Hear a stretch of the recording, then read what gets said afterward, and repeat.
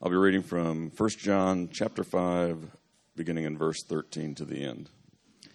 I write these things to you who believe in the name of the Son of God, so that you may know that you have eternal life.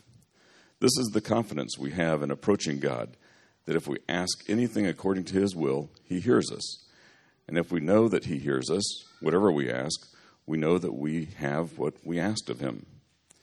If you see any brother or sister commit a sin and does not lead to death, you should pray and God will give them life. I refer to those whose sin does not lead to death. There is a sin that leads to death. I am not saying that you should pray about that. All wrongdoing is sin, and there is sin that does not lead to death. We know that anyone born of God does not continue to sin. The one who was born of God keeps them safe, and the evil one cannot harm them. We know that we are children of God, and that the whole world is under the control of the evil one. We know also the Son of God has come and has given us understanding, so that we may know him who is true. And we are in him who is true by being in his Son, Jesus Christ. He is the true God and eternal life. Dear children, keep yourselves from idols. Thank you, Greg. Gray hair and all.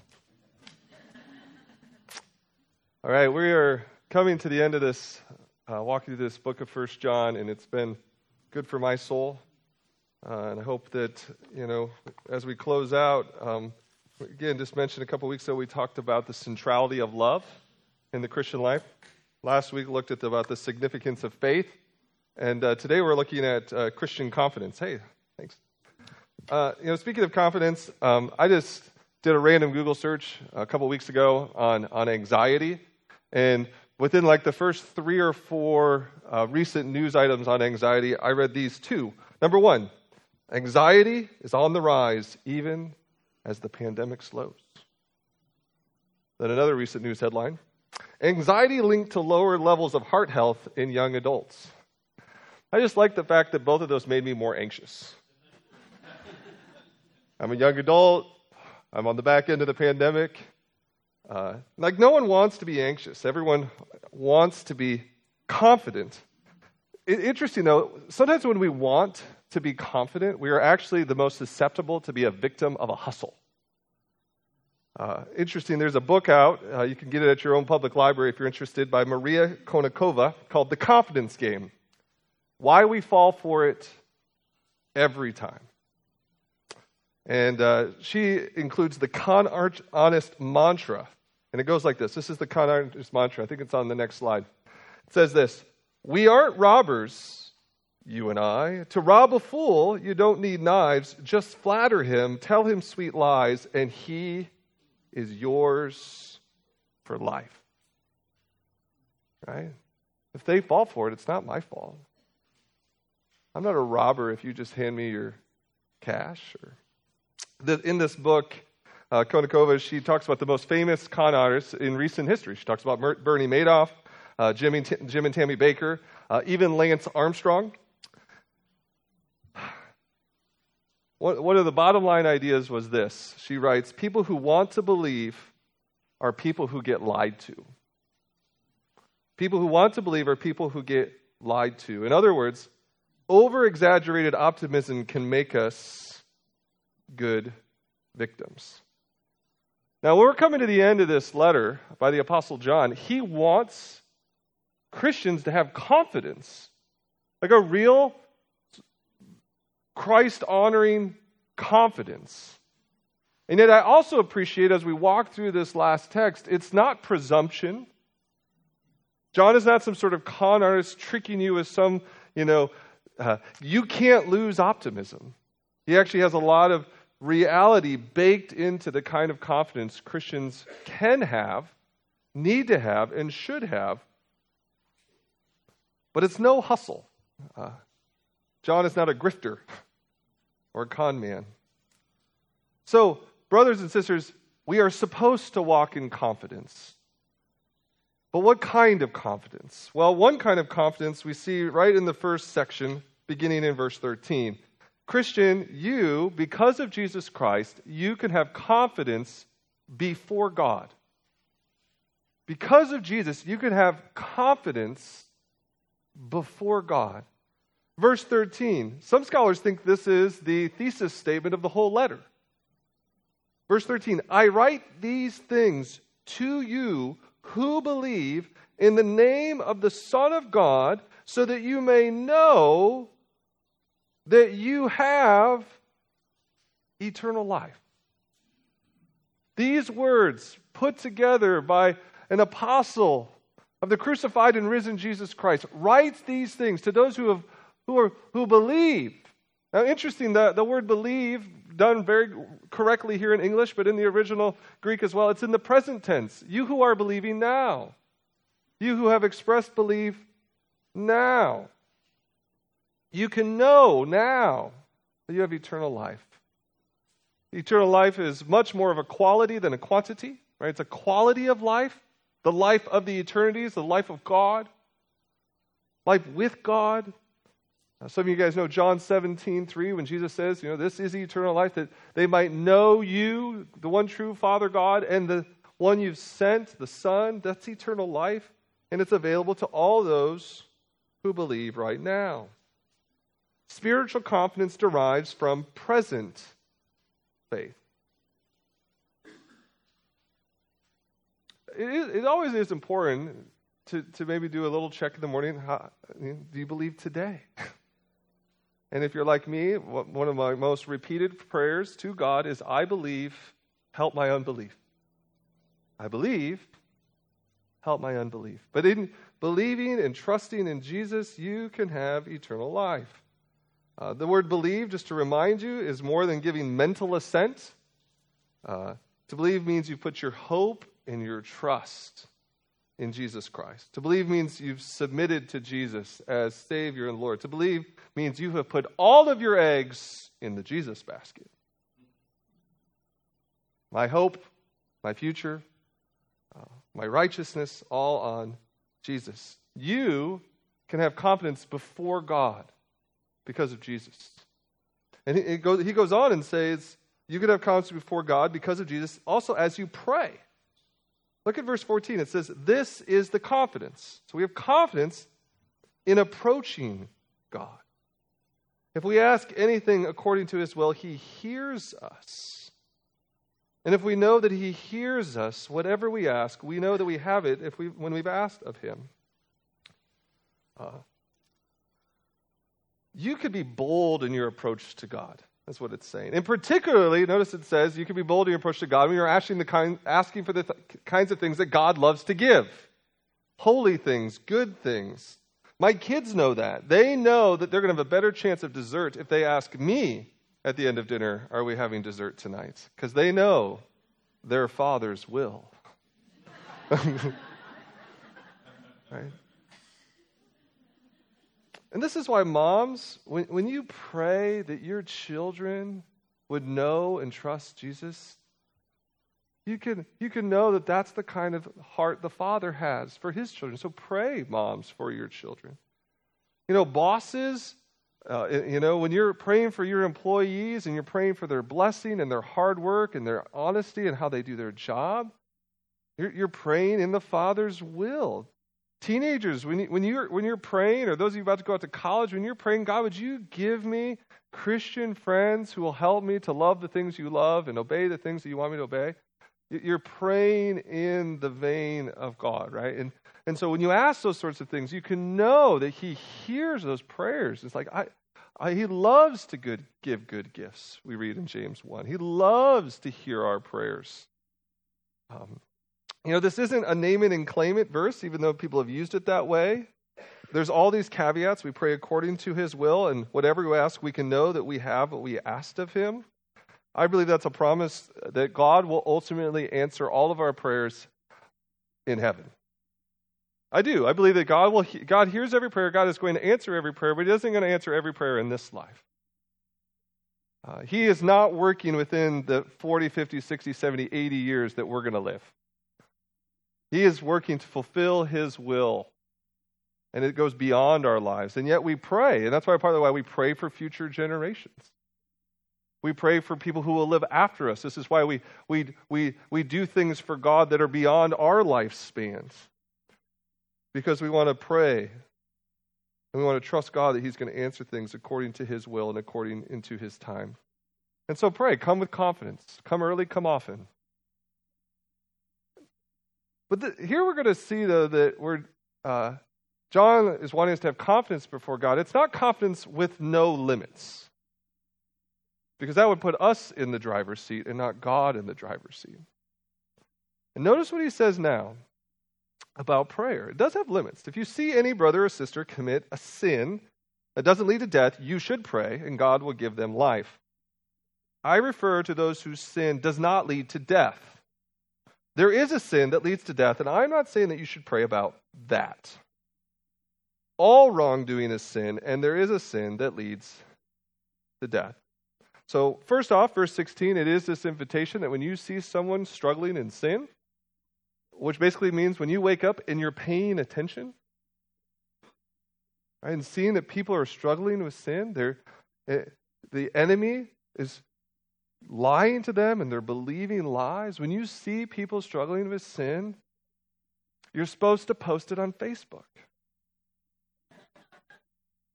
You're supposed to call all of the members of your small group, except the person struggling with sin, and say, do you know that so-and-so is struggling in sin?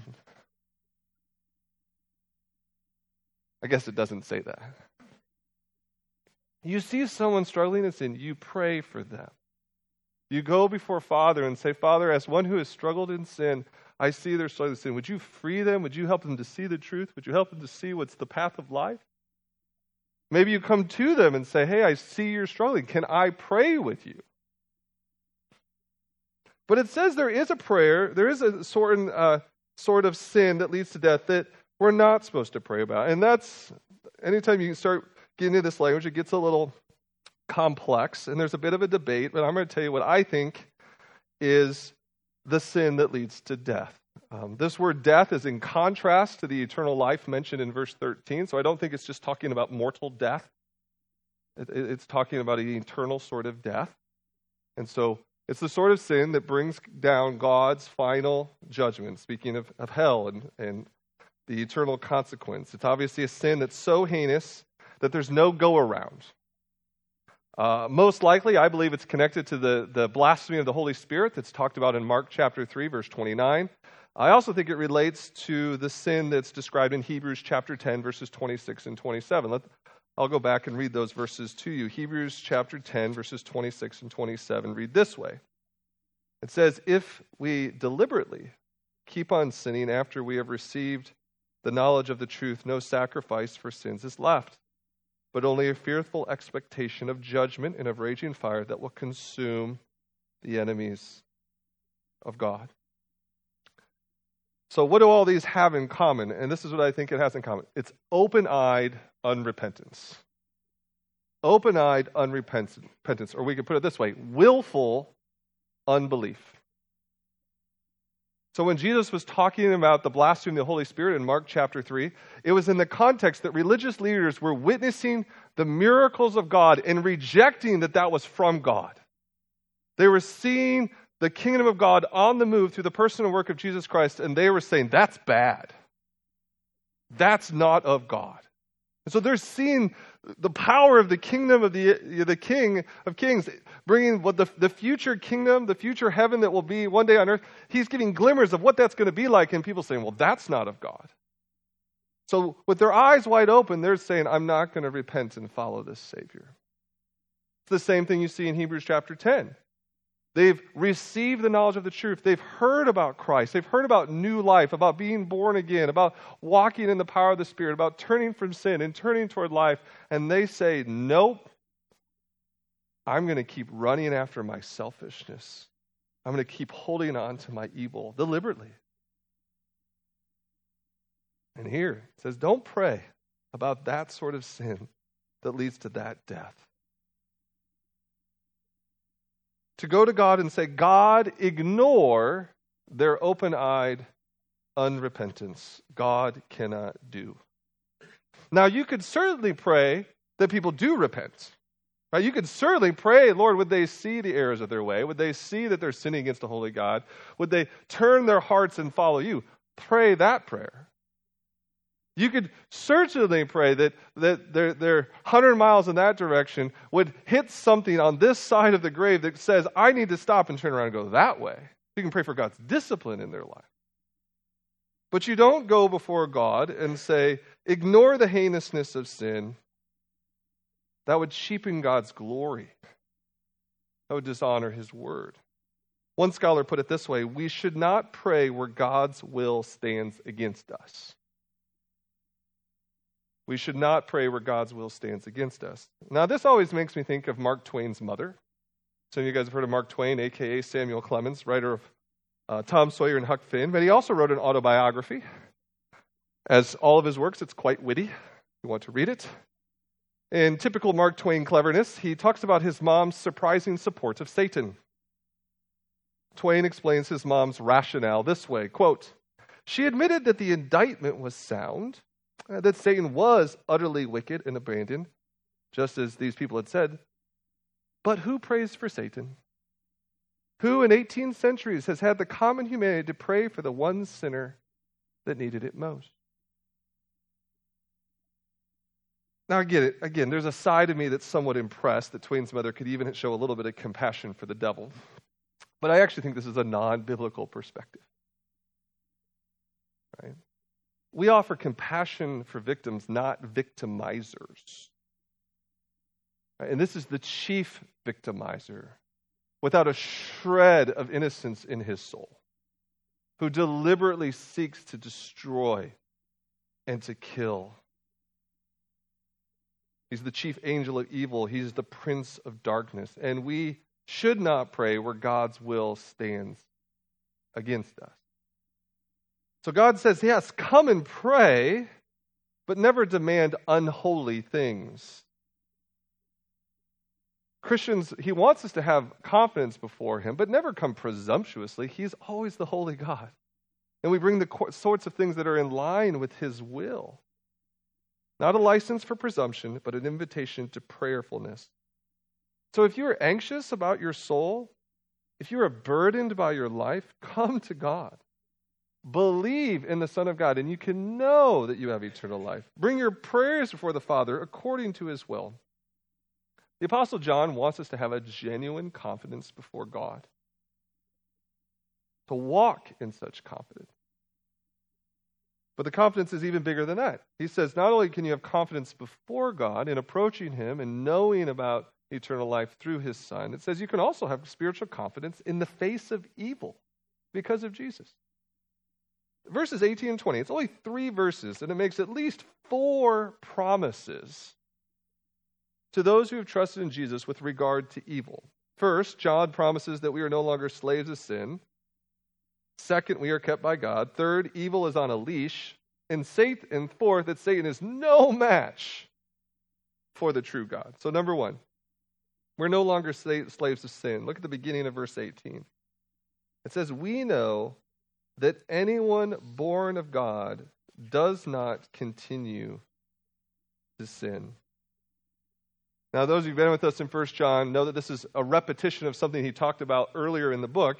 But it is this great promise that no matter what sin that may be present in your life today, by the power of Jesus Christ, you're no longer a slave to it.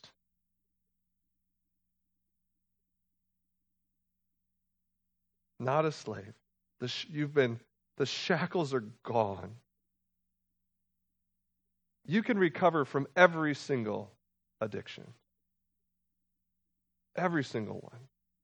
No matter how many years or decades you've been caught in the same sin, in the power of Jesus Christ, you can experience victory. One of Satan's number 1 lies is, you're just that way. You've always been that way. You were born that way. You're never going to change. You're stuck in this forever. This is who you are. But what it says, those who have believed in Christ, you've been born again. There's new life in you. Right? You were a toy car without batteries, but now you're empowered with the eternal energizer. You can go places you've never gone before. You can say no to sin that you were never able to say no to before. You're no longer a slave of sin. You can have spiritual confidence in the face of evil. It says also that you are kept by God. Going on in verse 18, the New International Version says, the one who was born of God keeps them safe. The New American Standard just puts it, that God keeps them. The one who was born of God keeps them. That is, he holds us in the palm of his hand.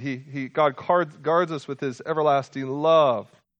He even directs angels for our protection. So yes, we are kept. We are even on one hand kept safe, but on the other hand, we're not safe as 21st century defines safe. The 21st century is a humorous century in that when I was a kid, I woke up at 9 or 10 in the morning in my summer days, and I said, "Good morning, Mom," and then I was gone. And about 9 or 10 at night, and I'm like 11 years old, I would say, "Good night, Mom." That was meant to be a Gen X, right? That's why I stepped on a nail while I was building stuff with raw wood, and that's why I fell down and had stitches multiple times, because my parents didn't keep me safe. They just said, "Good luck." Now, 21st century, we hire force fields to walk around our children, and it turns out it's us. Now, what I'm saying about, when God is saying he's going to keep us safe, it doesn't mean you won't suffer. It just means that suffering doesn't have the last word. Being kept by God doesn't mean you won't face battles. It just means that final victory is assured. God will keep you, but he always keeps you through the trials. He doesn't keep you from the trials. With God, we'll make it. That's why we can have spiritual confidence in the face of evil. God will keep you. Kind of related to that is this idea that, thirdly, evil is on a leash. And so again, at the end of verse 18, it says, "And the evil one cannot harm them." Those of you who have gone through great amounts of suffering will say, "It sure feels like I can be harmed." Even in this promise, that the harm doesn't have the last word. Even where God has allowed a little bit of leash for his little yippy dog, the devil, it's serving a purpose for greater healing and greater redemption. Yes, Satan can attack. Yes, he can wreak havoc, but he cannot win. He might be able to scratch you with his claws, but he can't get his claws around you and then pull you in and steal your soul. When I go jogging and I'm running and all of a sudden I hear, "Rrr, rrr, rrr, rrr," I'm really thankful that the fence is there by the time the dog gets there. And by God's grace, I've never met a dog. I've heard others who haven't been so lucky, but I've been lucky that it's some very big dogs at very early hours. They hit the fence. There was a leash. There was something that stopped that dog. And God ordains the length of Satan's leash. It's all part of God's perfect plan. Satan can do no more or less than God allows. Without a leash. And this is why Christians, hear this, you can move into the most challenging, seemingly dangerous places in town and in the world. This is why Christians will sometimes engage with the most demonized and disturbed people. And you walk in there and you say, "In the name of Jesus, be healed. In the name of Jesus, know love. In the name of Jesus, have a place at my dinner table." The evil one cannot harm you, so you can have spiritual confidence in the face of evil. And Christians, this is why people will move into places that seem crazy. Like we probably shouldn't move there. I was trying to think what the name of the country I was reading about, but here it is. Somalia. Christians are going to Somalia. Do you know how bad Somalia is? It's 99% Muslim. And it's morally encouraged to hunt down and kill Christians. And yet people are taking the gospel to Somalia because they know that Satan is on a leash. And that even what harm could happen in this life, even the loss of their very life, would end in ultimate victory. And so they go.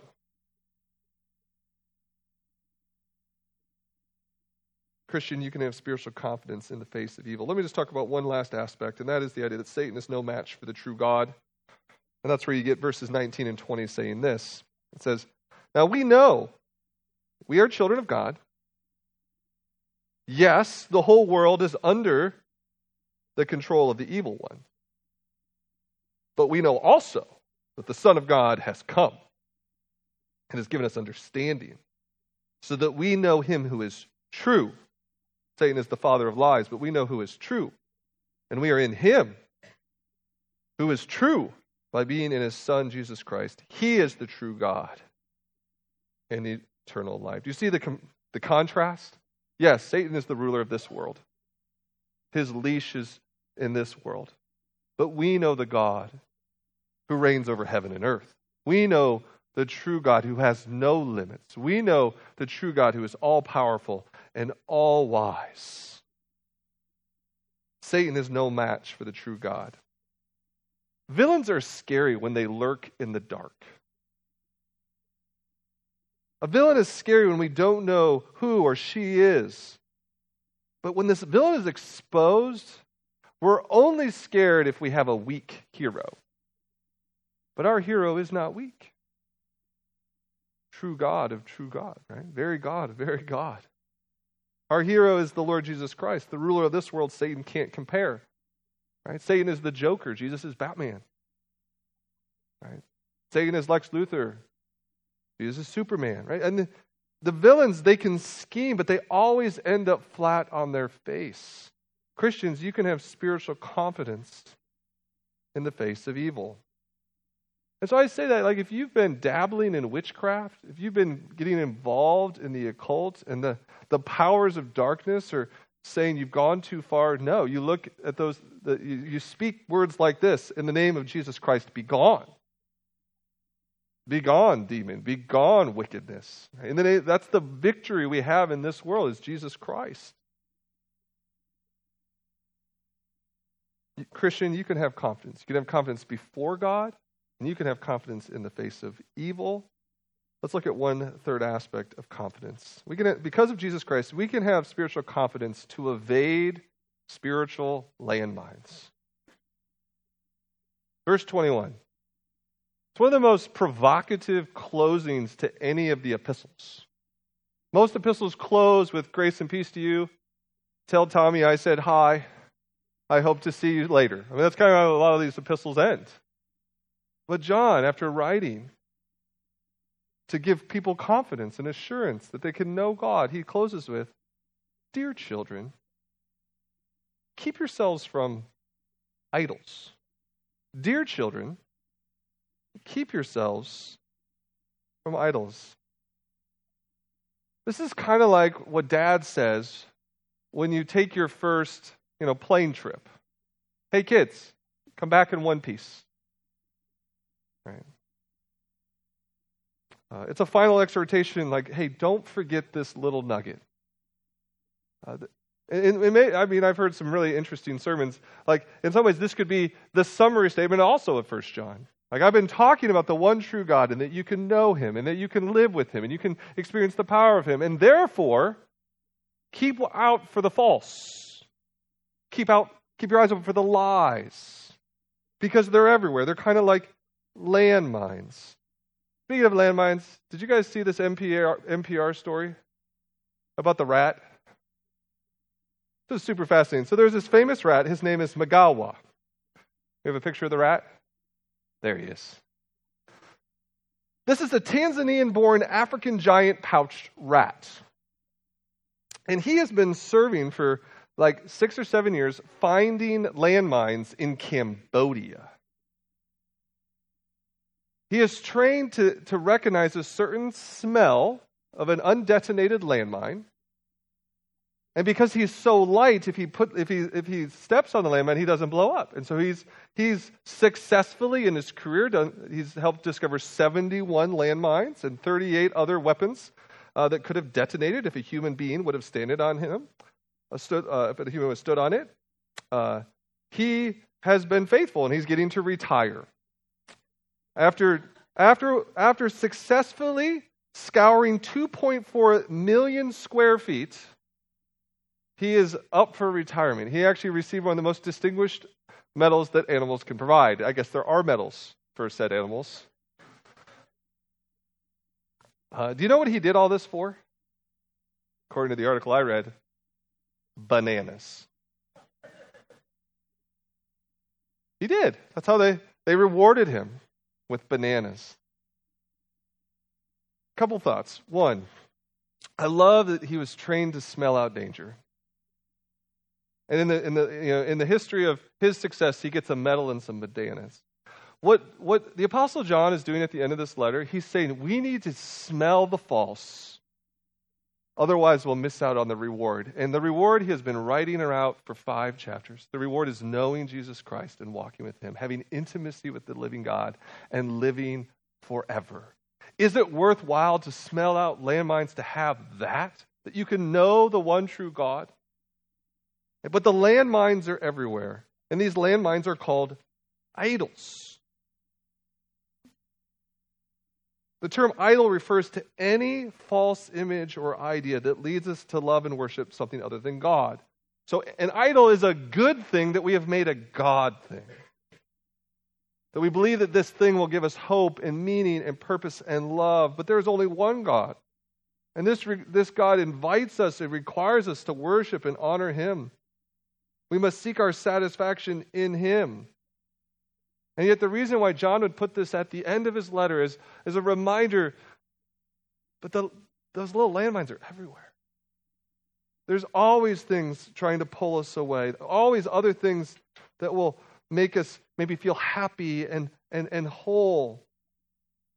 And we might think they're little, but they're not little. They're dangerous.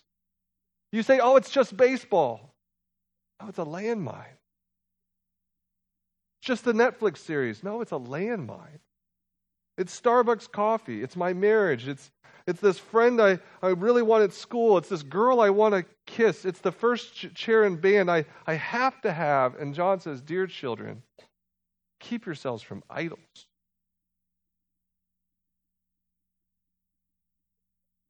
I appreciate a writer named Tim Chester. Tim Chester warns this way. We're controlled by whatever has captured our hearts. We're controlled by whatever captures our heart. Whatever captures your heart is your God. What captures your heart? What do you think about? What do you look up on the internet? How do you spend your day? What makes you happy? What makes you tick? Whatever captures your heart is controlling you. And John says, brothers and sisters, keep your eyes out for these landmines, these idols. They're everywhere. I've been thinking about different idols in my life lately, and some of the things I've been trying to do to temper these weird affections. So some of the things I've been doing to try to keep myself from idols is I'm using a tool on my computer called Stay Focused. It's an app you can get on the Chrome store. Right? But it limits how many days I can search for some of the things that creep into my heart to be idols. Some of those things include news sites, cyclone sports sites, social media sites, because all those things, they pull me away. And so I've set limits because I fear that these things are going to steal my soul, because they have. I've had to start setting restrictions on how many days in the week I can have dessert. I happen to have one of those body frames that probably will never reveal how much dessert I have, but I can put in a lot, and it makes me really happy. But whatever has captured your affections controls you. Dear children, keep yourselves from idols. Now, I imagine there's already some people out here that are starting to think through how this applies to you this week. One of you already knows. Maybe you're already saying, I know I need to cancel my subscription to some streaming service. Disney Plus has to go. Netflix has to go. These are good things, but they can become God things. One of you needs to get back on the wagon. Right? And for you know that there's something that you used to know, I'm not going to drink, I'm not going to smoke, I'm not going to eat this, I'm not going to go to that place. But you've got maybe a little confidence in the wrong things, and now you're like, wow, I have to get back on that. I thought I could control that. Turns out it's controlling me. Now, still others of you know there is an idol in your life, but you're hesitant to let it go. I just want to share two verses that I think John was thinking about when he wrote 1 John 5:21. But they come from Zechariah chapter 13, verses 1 and 2. Zechariah is the second to last book in the Old Testament. I just want to read Zechariah 13, verse 1 and 2. It's an amazing promise before Jesus by several hundred years. And this prophet pictures this day. He says, on that day, this future day, a fountain will be opened to the house of David and the inhabitants of Jerusalem to cleanse them from sin and impurity. Verse 2, it says, and on that day I will banish the names of the idols from the land, and they will be remembered no more, declares the Lord Almighty. I will remove both the prophets and the spirit of impurity from the land. So Zechariah foresees this day when a great wave of cleansing pours forth from the house of David. He sees a day when people turn away from their idols so much that they're not even remembered anymore. Some of you have told me those stories about, I used to just be so controlled by pornography, but I don't even think about it anymore. Or I used to be so caught up in drink, but I'm not there anymore. I used to just rag on people and care about how impressed people were by how quick my sarcasm was, but I don't even care about that stuff anymore. That's the work of Jesus. That those old things that you treasured, they don't even remember them. They're gone from your life. What is Zechariah foreseeing? He's foreseeing Jesus Christ. He's foreseeing the Son of God arriving, and through his life, death, and resurrection, eternal life being offered to the world. And he's seeing people turn away from their little girl good idols, and turning to the great God.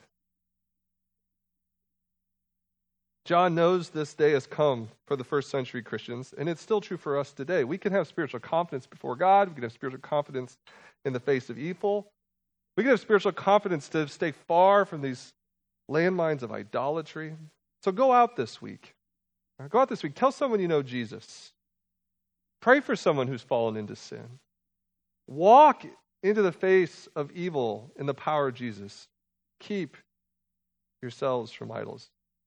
When we started this sermon series many weeks ago, we were in John chapter 1, and that's where John says, I want to tell you about Jesus, Jesus, fully God, but he came as a man, and we saw him, we heard him, we touched him. And he said, and you too can know this God who we have come to know. And as he closes this epistle, John seeks to assure everyone who believe in the Son of God that they have eternal life. In a world of anxious people, Christians, we can have confidence.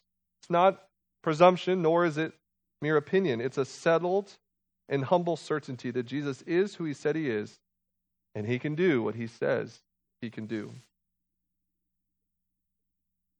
But again, just context before we go. John is no con artist here. He doesn't simply play on our optimism, right? He warns of the ruler of this world and the danger of idols. He says, God listens to your prayers. Remember that it is God to whom you address, so be sure that you bring holy prayers to the Lord. God will keep you, but it doesn't mean you can do nothing to keep yourselves. Christianity is so simple, right? And that a child can understand this, but it's not simplistic. It requires nothing of you. But in all these promises, you can walk with confidence. You can walk with confidence like I did one day in the third grade. On the Friday before Mother's Day, many, many moons ago, I was carrying, some of you have heard this story, I was carrying this styrofoam cup home with this little flower that had been growing from my third grade teacher. And I was going to bestow this glorious Mother's Day gift upon my mother because it was Mother's Day. But then the neighborhood bully came by, and he knocked my styrofoam cup out, smashed it on the ground, tried to go on his way. When lo and behold, Matt's 4-year older brother named Heath ran after said bully and instituted some instruction upon his jaw about why you shouldn't mess with my little brother. Now, the weekend was sad. I didn't get to bestow the gift to my mother, but I got to tell you, walking to school on Monday, I felt great. Because I had an elder brother. Hey, much, much more so, brothers and sisters, our elder brother is Jesus. And so when you go to work on Monday morning, you can have confidence. Our elder brother is Jesus. Let's pray. Father in heaven, thank you for your word. Thank you for the confidence that is ours through Jesus Christ. Not a confidence in and of ourselves, but it's in what he has done for us, his love for us, his immense power, his control over atoms as well as Satan's. And we pray, God, that we would not be foolhardy and to think that we're above the temptation and lies of the enemy, that we would not cozy up with idols that seek our destruction, but we would turn once again and believe in the Son of God, so that by believing in him we can know that we have eternal life. And through Christ, then, let us walk with confidence, even in the face of evil, even to the hardest places in the world. We pray that we would go in the confidence that Jesus offers his people. We love you and pray that you would bless the closing of the service and the taking of the supper and the praise. We respond back to you in song. In Jesus' name, amen.